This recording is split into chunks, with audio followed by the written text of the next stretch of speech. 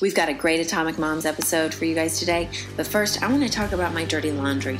In 2006, my boyfriend at the time and I used to go out on cute little laundromat dates. Okay, but it's 2015 now, and he's been my husband for like ever, and we even have a 2-year-old, and he's still washing the same exact underwear and undershirts. This is why I'm bringing up our sponsor, Mack Weldon. They're reinventing men's basics, and I don't know who the model is on the front page of their MackWeldon.com, but you need to check him out. Okay, so the site is simple to use. There's socks, hoodies, sweatpants, t-shirts, etc. I gave some to Adam. He put on the undershirt and he said it felt like he wasn't wearing anything. He did a GQ pose. They're really nice people. So if you buy something and you don't like it, you can keep it and they'll reimburse you, no questions asked. And another great thing is it's naturally antimicrobial. It eliminates the odor. MackWeldon.com. Get 20% off using the promo code ATOMIC. Get it. Stock up for the holidays. Just surprise him. And he'll think about you all day in his little undies. And get 20% off using our promo code ATOMIC.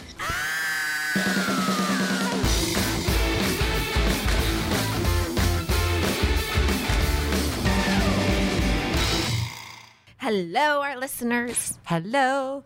Oh, what's the song? Didn't you know this is a musical podcast? What's the song that they usually sing when they're Well, hello, Miss Dolly. Ellie? No, when you go to the musical classes for kids. Oh my God. That Yes. song, right? Hello, Miss Ellie. So happy to see you today. That's probably not the words because it sounded like too many words in the chorus. Hello, Miss Bianca. So happy to see you today. That's not So it. I take Sabrina to dance class, and at the end they sing, "Goodbye, Sabrina.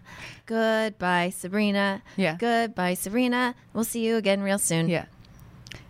My daughter is very sensitive.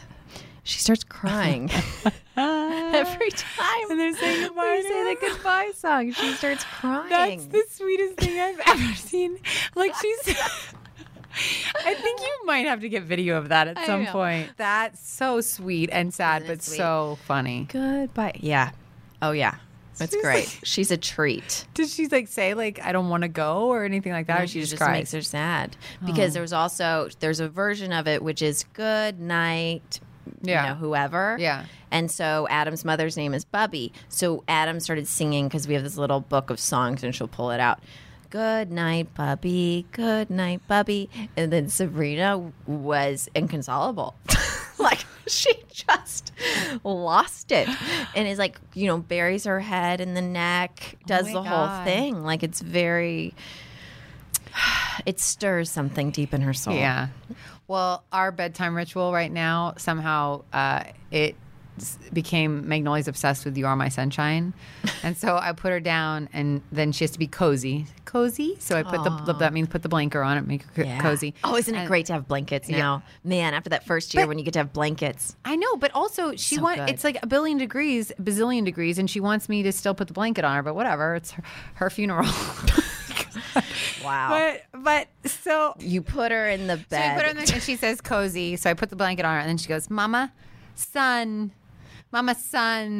So then I have to sing her You Are My Sunshine, and I try and get out the door, and then the minute that I get partially out there, Mama, and I'm singing, Mama, son, and I can hear herself. I feel so awful because I close the door. She's still saying Mama, and halfway down the hall, I see her still here. So she's obsessed with You Are My Sunshine. Aww. But it's very cute. Yeah. Oh my God, Ellie. What? Just us. You know what? My eye is still twitching, folks. It has been over a month that my eye has been twitching. Does it ever stop? It just does it a few times a day. I'm a little concerned that there could be we won't go there. But anyway, I'm just saying, people talk about dehydration. I've been drinking a lot. They say it's a magnesium thing. I've been taking a bunch of supplements. And the twitch is still there. So if anyone has any ideas. I would like to talk about something real for a minute. Not that your twitching eyes isn't real. It's not. I mean, I don't think it is. But I think I manifested it for attention. No, you? Never. No. I'm heading back to work. Full time. This is the first time since Magnolia has been born that she will not be going to set with me every day. And I'm really sad about it. I really am having a hard time with missing out on so much of her day. And, you know, of course, there have been the nanny trials. So that's been hard too, because I've also not even been able to like have a visual of who's going to be home with her, because this will be the first time ever that Mike and I are both full time at the same time. And it's weird because I was working so hard to find a nanny that I didn't even really think about the correlation with the fact that I'm finding a nanny, because I'm not going to be taking Magnolia to work with me. She can still go every once in a while, but, you know, that's not a fun place for her anymore. Like, it was fine when she was, you know, still like eating mush and could lay. She's not a multi-poo. Yeah. She can't come to set. No, she can come. Like, one day's fun. She sees everyone. The boys play with her. It's great. But more than that, like, she needs her friends at the park. But I love what I do. I have such a good time there. And to be honest, there is a part of me that's very excited to go and be able to get work done and actually accomplish some things, because this summer has been really long without full-time nanny help and trying to get stuff done. It just doesn't happen. I don't multitask. I'm not good at it. And so I'm excited for that part of it, but I'm feeling really bummed that, like, with our schedule, there's going to be at least half, if not more, of the week that I'm not going to get to see her before she goes to sleep. For sure, Z's. Yeah. And the reason I know is because my husband created the show Undateable, and he will be gone like forever. 90 hours a week. And I feel really bad because Bianca's also on the other side of town. So at least we're 15 minutes away. So he can wake me up at 2 a.m., which will piss me off, and then he'll leave again at 8. But Bianca's got to drive all the way back to Venice, which is why your whole family should just move in with us. Maybe. That would be fun. Oh my God, we kill each other. Yeah, but Mike's cute. So is your hubby. Yes, he is. Oh, we just got it took a turn, the podcast. And that's the other thing, is like, it's not just, she can't just pop in. It's not like she could come in and say hi at lunch or something like that, because it's an hour drive, if that. I mean, or even more than that. It can be an hour and a half. So I was very fortunate that I've gotten to have this much time with her. I mean, when she was born, I had 6 months with her before I had to go back to work. So I got really lucky. And I'm grateful for that. And also, I think it's important, like, that our kids have their own lives a little bit, and that they have their friends. And even at this young age, I think it's good to have that little independence. And so it's weird, because I want Magnolia to go and have fun and do a lot of different things, but I also want to be the one to go to those places with her first.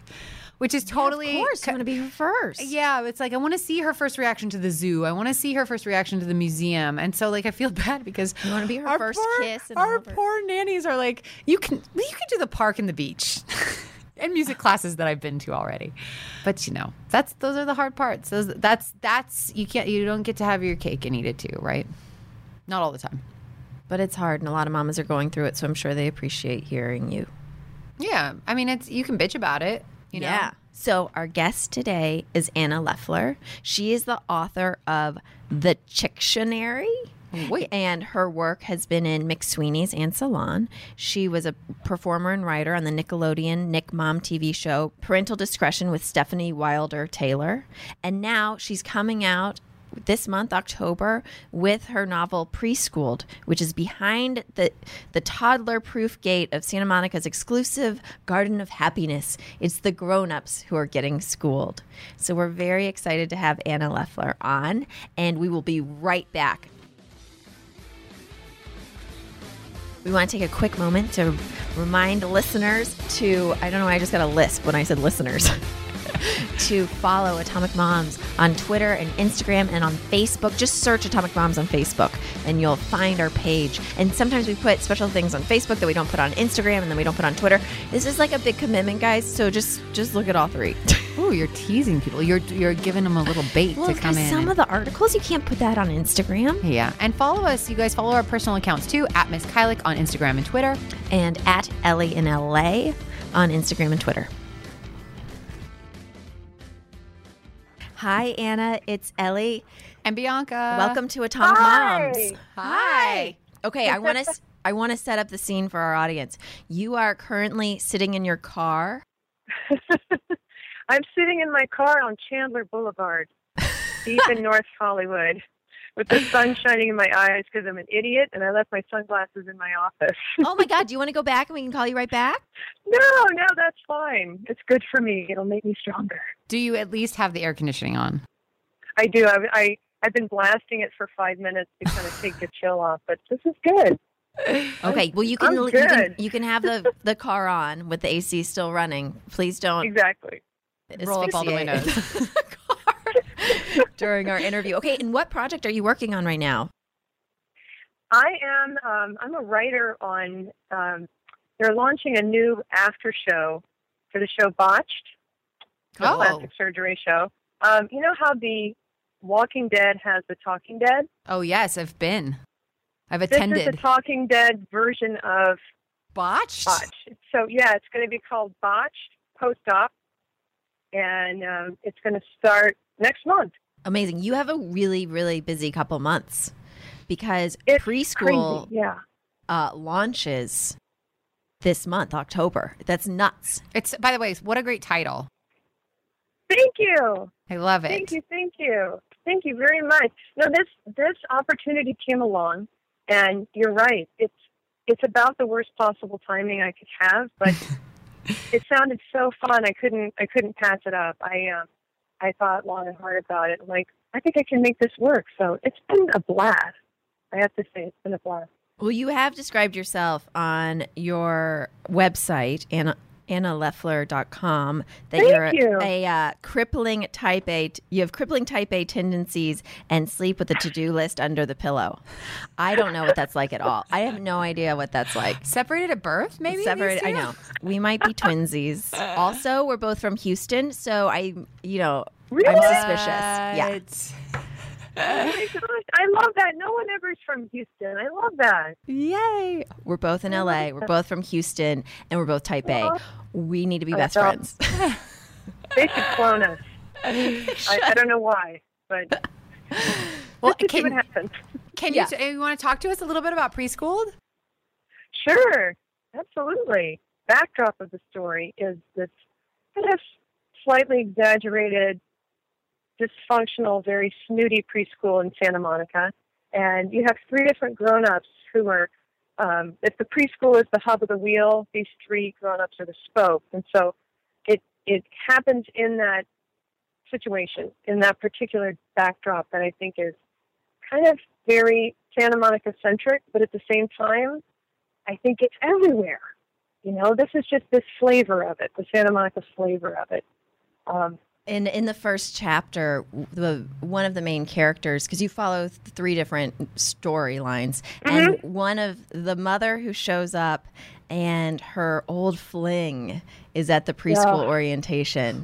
Oh boy. Right. I got a little hot and bothered there. It was pretty exciting. Did you ever experience that? Because I saw you went to school in Berkeley also, right? The Berkeley aspects of the book, when she's looking back on her romance with her kryptonite guy, those are definitely kind of pulled from my personal photo album, and so to speak. Yeah, I have a theory that every woman has a kryptonite guy. I really believe that, and I've asked around, and if I say, "Do you have a kryptonite guy?" even if they've never heard the phrase, they get this look on their face, and they go, "Oh yeah," and then they're gone. Like I lose them for like 5 seconds. Wait, we might need to take a break. Wait, so See? So what is your definition of a kryptonite guy? What does that mean to you? The kryptonite guy is the one who, no matter how hardened you are by multiple relationships, or you've been dating, or you're not 22 anymore, you should be a fully grown woman, but there's that one guy who, around him, your defenses completely disintegrate. Like they just go over the wall every time, no matter how much you hate them, no matter how many phone calls they never returned or how badly you got burned. There's just something about them. And I think every woman has one. Yeah, and what's so great about this book is it's part of it. It's not even the kryptonite guy. She is reliving, or fantasizing about what it was like when she was young and before she had kids, and when she could be romantic, and when she could just let go, and she felt beautiful. I don't know. It's the time tunnel. It's that time tunnel, and her kryptonite guy is very skilled. He kind of does it like breathing. He's able to evoke. He's able to kind of touch these nerves in her that take her back to that time. And for anybody who has children, you really don't know how much your life is going to change until you have kids.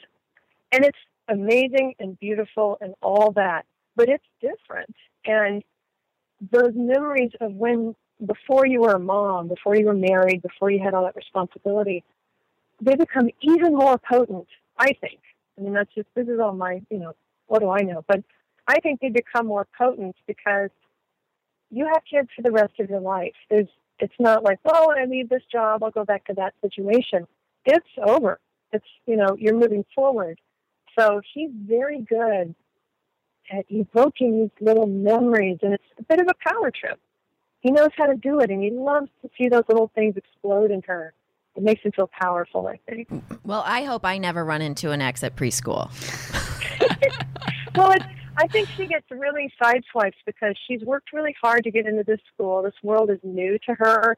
She just came from the regular working world, and she's suddenly thrown into this kind of a little bit torqued world of really competitive moms, women who are at a different level than she is in some ways. They have a lot of help, and they do this at a pretty high level. And she's a type A person, and she's feeling pretty good about the fact that she got in this school.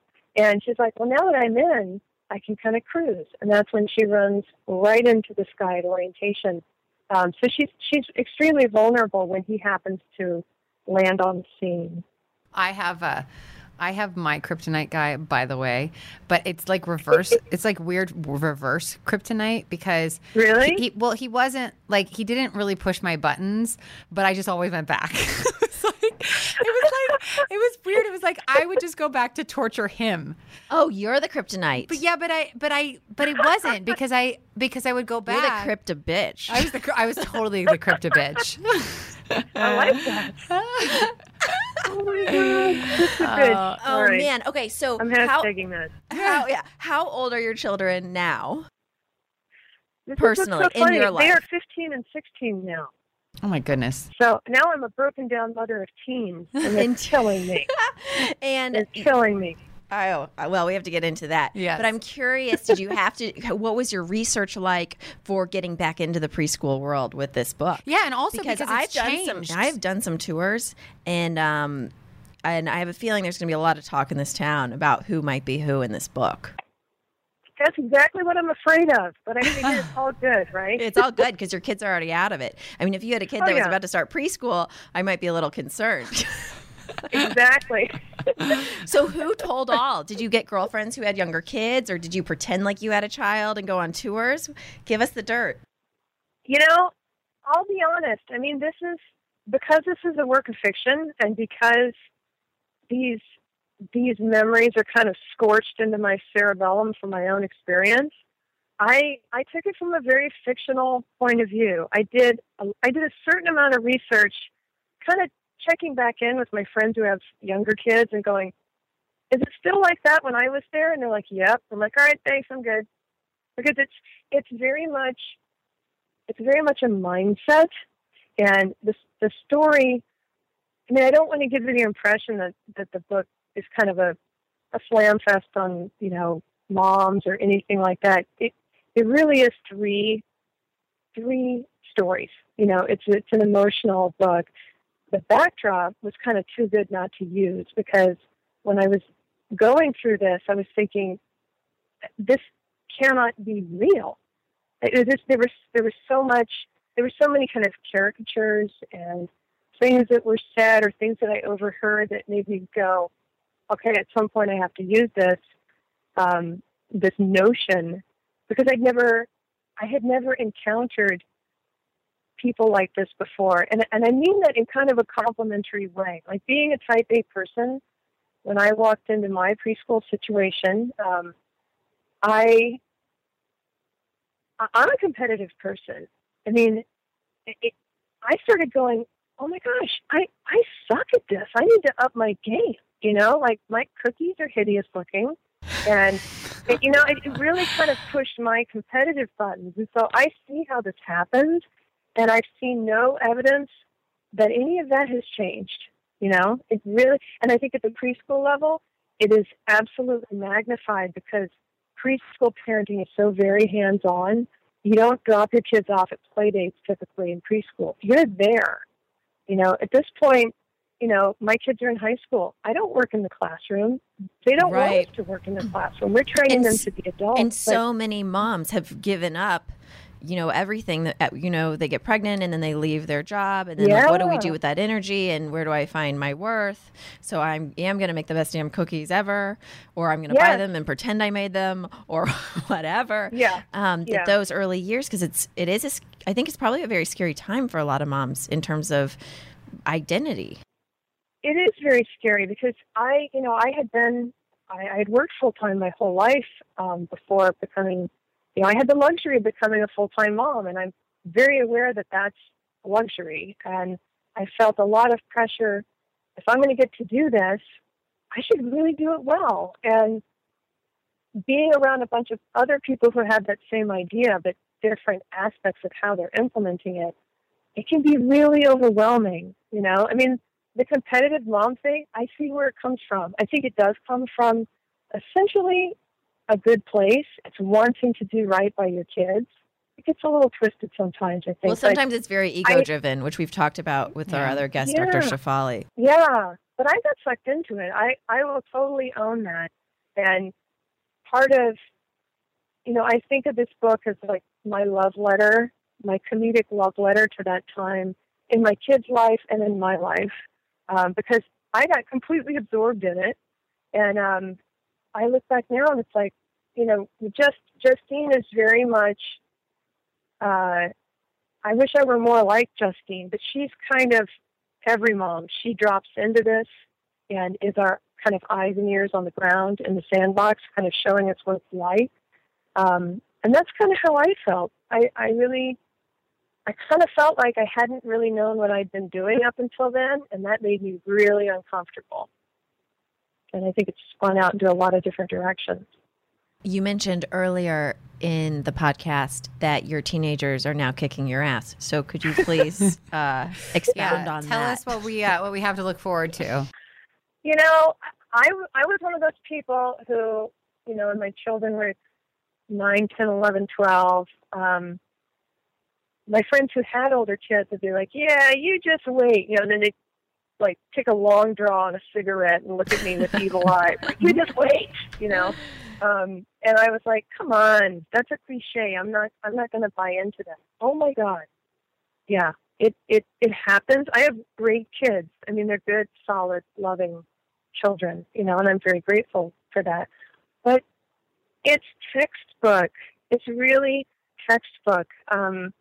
The back and forth, the Jekyll and Hyde.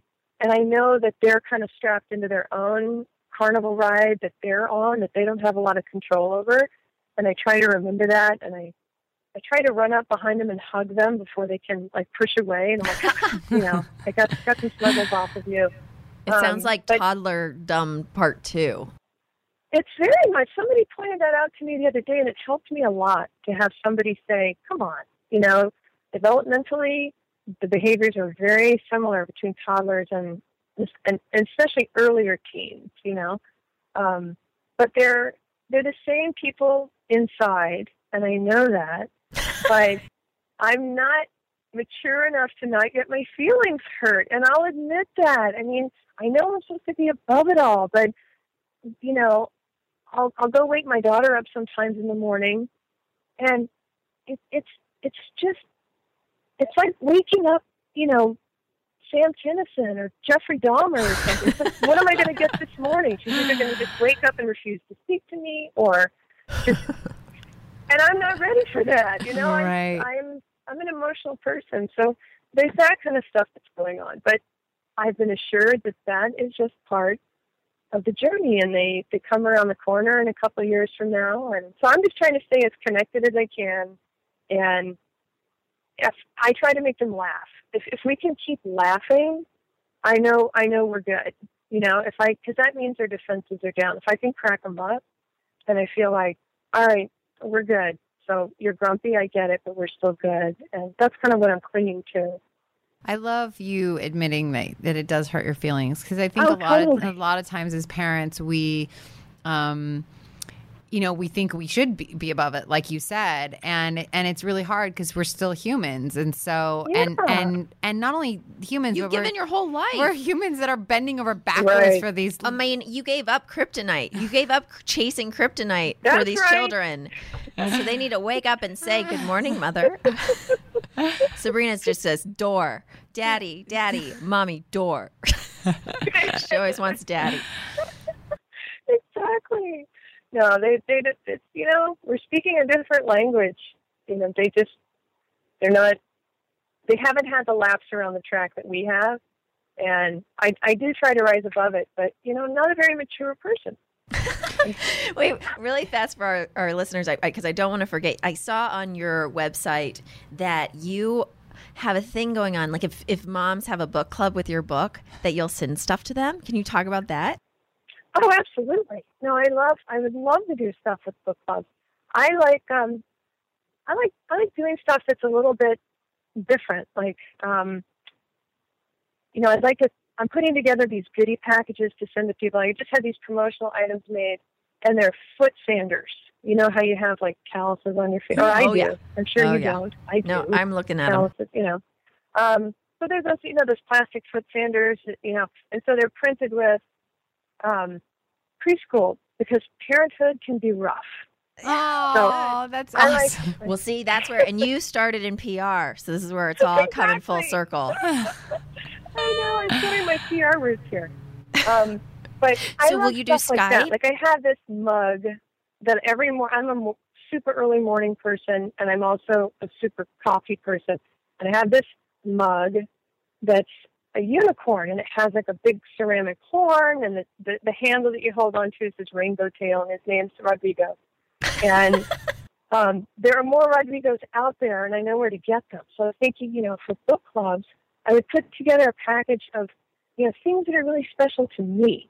Books, obviously, but the things that mean a lot to me, because then it's personal. I mean, one of the things I take very seriously is encouraging moms and dads to write and to be creative when they have young children, because I think it's an anchor that, in a good way, not the kind you throw yourself overboard with and sink, but a good kind. Oh, darn.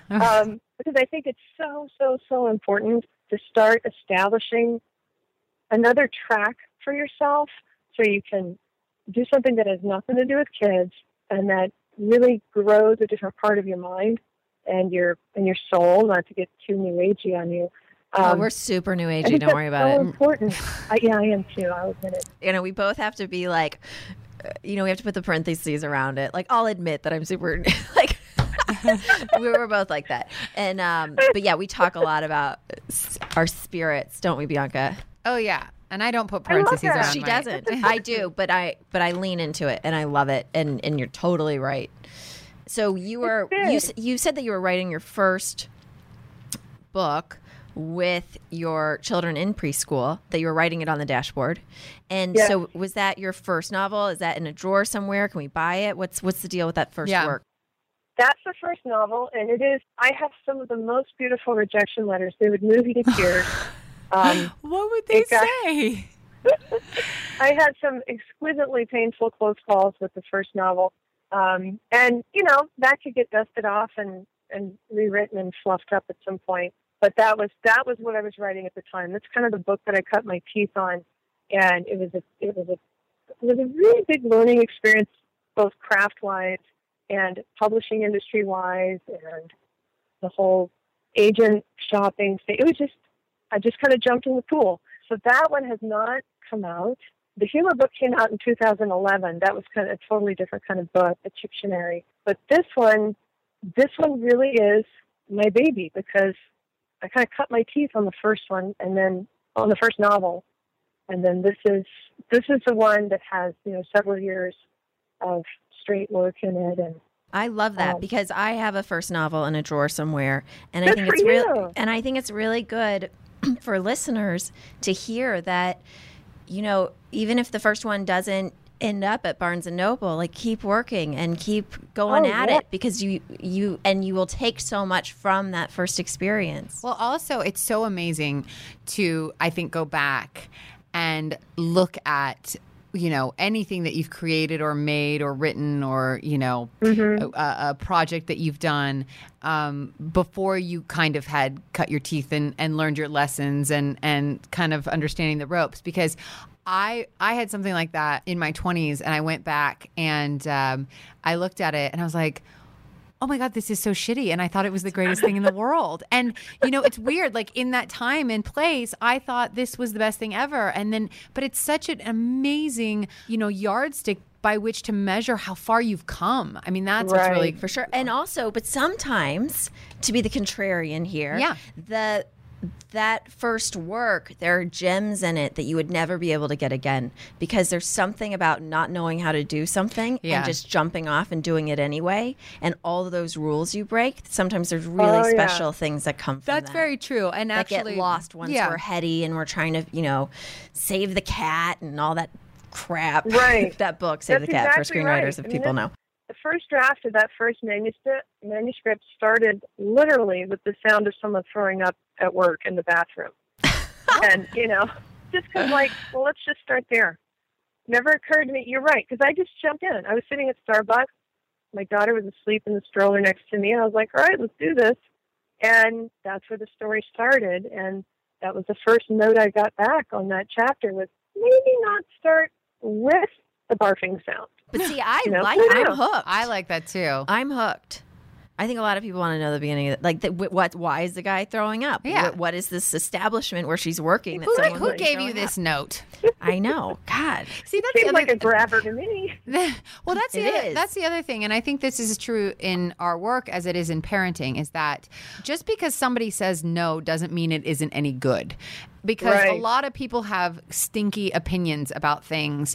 And, you know, I think that there's a lot of people that we bow to or feel like their word is the gospel because they may be higher up than us. But a lot of those people are just scared shitless and making decisions based on not wanting to lose their job, or they're fearing to take a risk because times have changed. You know, and I think in any capacity, and especially as parents, when you have an idea to go maybe a different way, or something feels like, wow, everyone says I should do this in parenting my child, but this actually feels right to me. It's like, go with your gut and stick with what you know, because you never know. Maybe the person's having a bad day and that's where their opinion is coming from. Right. If you believe in it. And I think that that's something that we all need to work on. And Ellie and I talk about this all the time, is standing strong in our own convictions on things. Absolutely. I think that's one of the upsides of getting older is, you know, some of that stuff starts to fall away. Not 100%, you know, because we want to succeed. We want, you know, we want that gatekeeper to wave us through. But at the same time, it gets a little freeing at some point. I don't know if there's a magic age that you reach or something, but you kind of go, no, this is how the story is. This is what I'm doing. It's my name on it. You want to publish it? Okay. This is what I'm doing. And it can be incredibly empowering, you know, within reason. I mean, everything is about balance. I think all of life is about balance. And of course, there's a balance to that too. But I totally agree with you. I also think that it has to do with, I think as we grow older, we stop taking things personally, because, you know, my dad always used to say the best time of his life was between 40 and 60. And he's like, because I just became comfortable with who I was, and I didn't really give a shit what anyone else thought.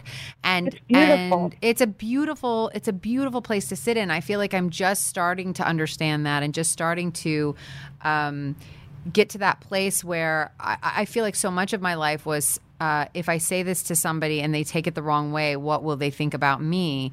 Instead of just being confident in the fact that I know I'm a loving, kind person and I'm doing the best that I can. And, you know, there's always someone you're going to piss off. Someone's not going to like your book. Someone's going to love your book. I mean, that's just the way that it goes. Well, I think there's huge, huge power in just being humble and going, you know what? I gave it my best shot. You know, I'm sorry if I misunderstood something. I'm sorry if, you know, because I had that same terror of like this excruciating need to be polite, overly polite in all ways at all times. And that's finally falling away. And it's changed my life to be able to kind of go, well, you know what? I'll own that, but that's kind of how it is. And that's who I am.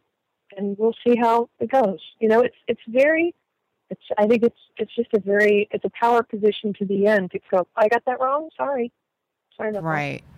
How did you, as a working mother and being in the entertainment industry, have you ever had experiences where you're like, well, if a man said it, it'd be fine, but I've got to make it seem extra nice? Or how do you juggle that? My point of view on that, I think, might be a little unusual. Oh, good. That's what we like on the podcast. I had a previous, like, all the entertainment and writing stuff is a second career for me. I'm a reformed spin doctor. I was a crisis communications consultant before I left my job and got pregnant. And you were Scandal. That. You were like on Scandal.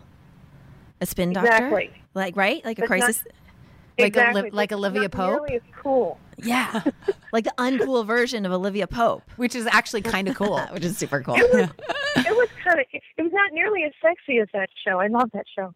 But it was the same type of thing, kind of on the more corporate side. But it was, you know, I came up through the corporate world, and I was the one who was sitting in meetings writing jokes in my head when I should have been trying to figure out what to do for the client. But I was in the wrong career, I'll put it that way. And just kind of grew up with the notion that, like, it never occurred to me that I could do things like I do now, because that wasn't part of my world. And, you know, I had my own insecurities and all that, and I was on the corporate side.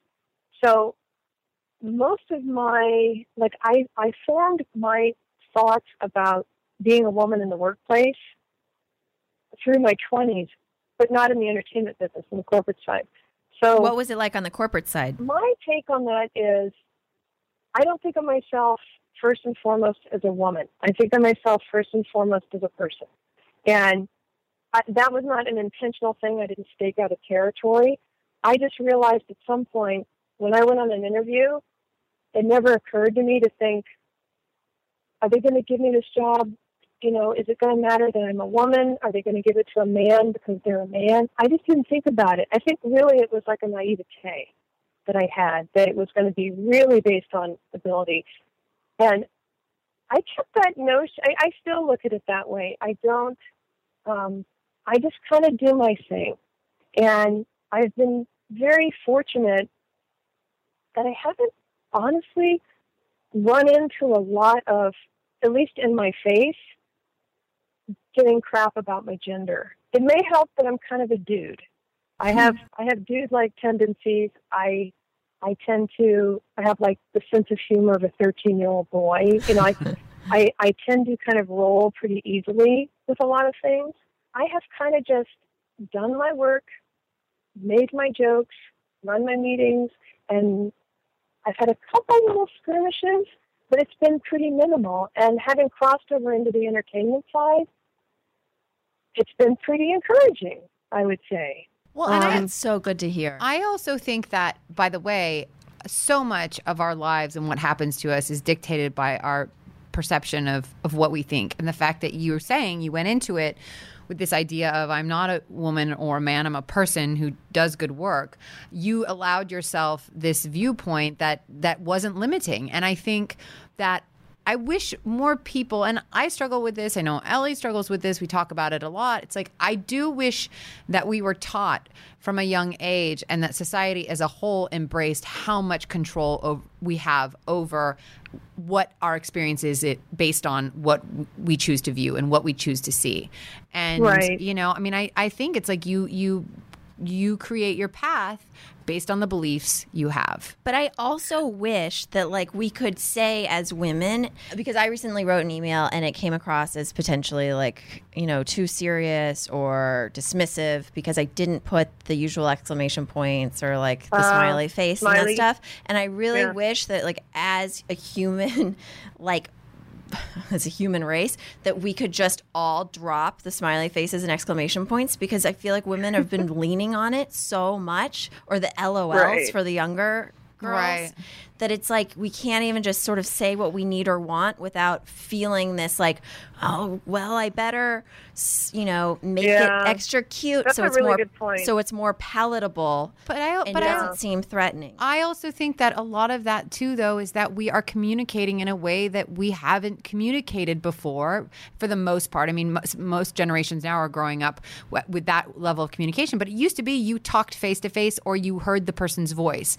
So you were able to say what you wanted to say and have a communication, have an instantaneous response. And it was based on intonation. It was based on inflection, all of those things. And now, and we can be human. And now we're writing, and it doesn't matter if you put those exclamations or you put whatever.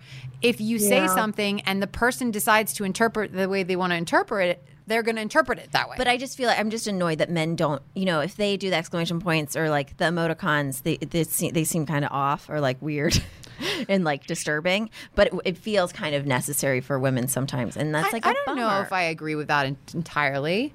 I think I'm sitting here thinking about the emails that I sent recently, and I've got a lot of smileys in there, and I'm going to have to look at that because I think you're right. Because that's really interesting. See, I have like this very dominant hostess gene where I need to make sure everybody's okay. Yes. Is everybody feeling good about this? And I think that's where the smileys come from. But that's a really good point, because I think if a man sent me an email that was filled with smileys, you'd be like, oh, I'd he be like, wants what the me. hell?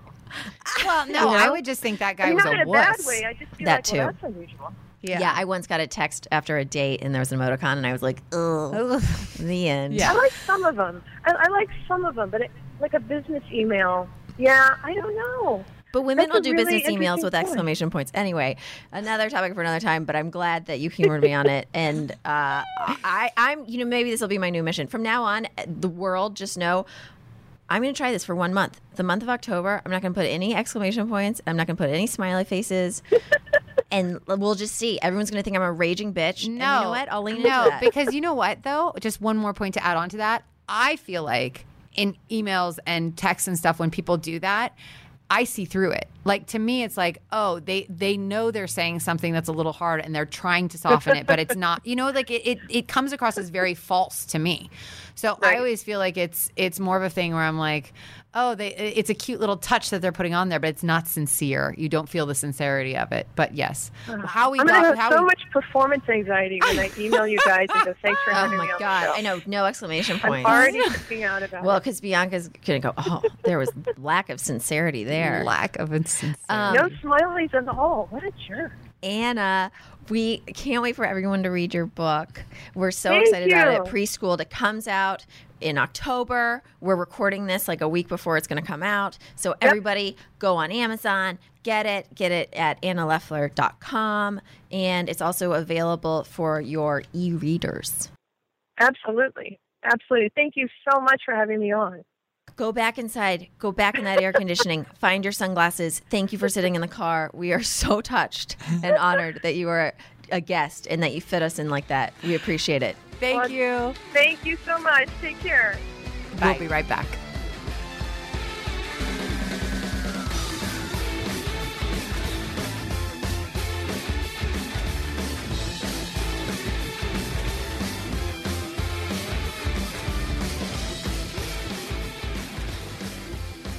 And we're back.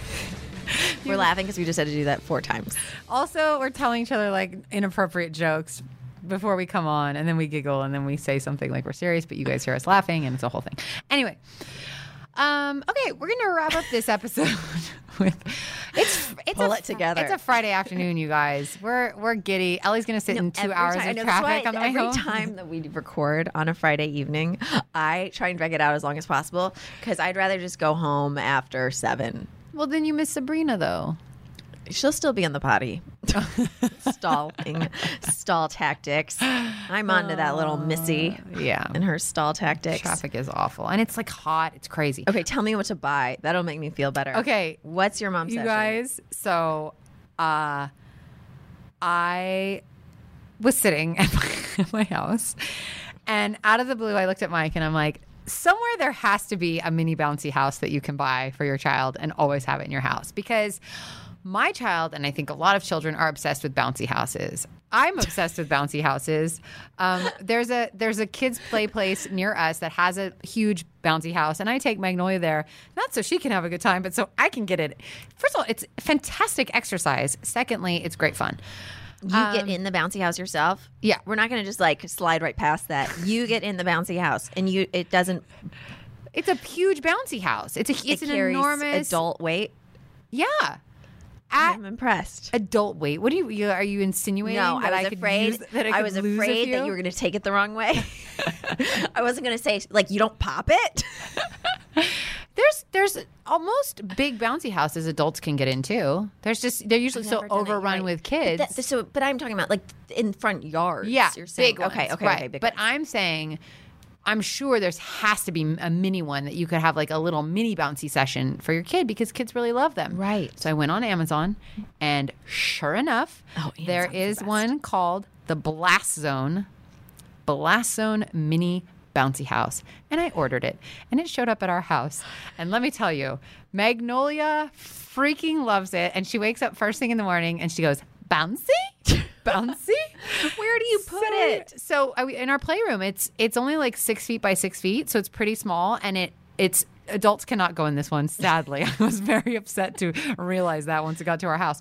But it doesn't have a roof on it, And the dogs don't like attack it? no, they're not allowed in the playroom. Okay. And she takes all her dolls in there, and she jumps and jumps and jumps, and we put music on. And I have to post this video. I'll put it on our Instagram feed because I have not ever heard her giggle like this. Like she's in there giggling like a mad woman. She loves it so much, and it's so much fun. I'm having so many like bad parent thoughts right now. Like what? Like all the things I could get done while my child was bouncing. In the bouncy house? Yeah. Like that sounds like a great This is why it's my mom's session. Yeah. It's awesome. And How long does it take to inflate? Did you pass out while blowing it up? 10 seconds. It comes with its own blower. No, stop it. And then honestly, you unplug it from the blower and it folds It's down. gone. Yeah, it's gone. It's like a party in a box. It's amazing. I think later on I'm going to order a bigger one with a slide for the front yard, but that's another story, another time. Boy. I'm obsessed with the bounce. I'm gonna develop a bouncy house workout. That's the best and worst idea I've ever heard. Well, that's what it is. You'd be like, it's a trampoline workout, but you have to buy this massive thing. Yeah, it only costs you $1,200. That's not how much this bouncy house costs, does it? You need to live in an estate so you have room to put it up. Yeah. No, it doesn't. And Oh my God, you always see the things on Facebook of like the bouncy houses falling away. I mean, it's kind of tragic. It is kind of tragic, So but this that's is what's the great. safe way This is to a do safe way it. because you put it inside. It like 2 kids, 3 kids max fit in it, and they have a jolly good bouncing time. Okay. I'm in love with it. I'm going to go over. sneak in. Bring and Sabrina I'll over. Pop it. I like come in and there's like a huge hole in it. Ellie. Mom bomb. Okay, our guest today, Anna Leffler, is a faculty member of Irma Bombeck's Writers Workshop. And so my mom bomb today comes from Irma Bombeck, who is a huge influence on Anna and so many comedic writers, especially mamas. So here it is. It's so good. Buckle up. It was written on April 17th, 1996, and it was her last column. Okay. I'm excited to share this. I'm going to just keep stalling. Okay. Such a dork. Okay. My deeds will be measured not by my youthful appearance, but by the concern lines on my forehead, the laugh lines around my mouth, and the chins from seeing what can be done for those smaller than me or who have fallen. Oh, Isn't that great? yeah. Irma's great. No Botox people. Anna Leffler's great. Bianca Kylik is great. Ellie Noss is great. Okay. And you know who else is great? Our listeners. We love you guys. Maria, I did our producer.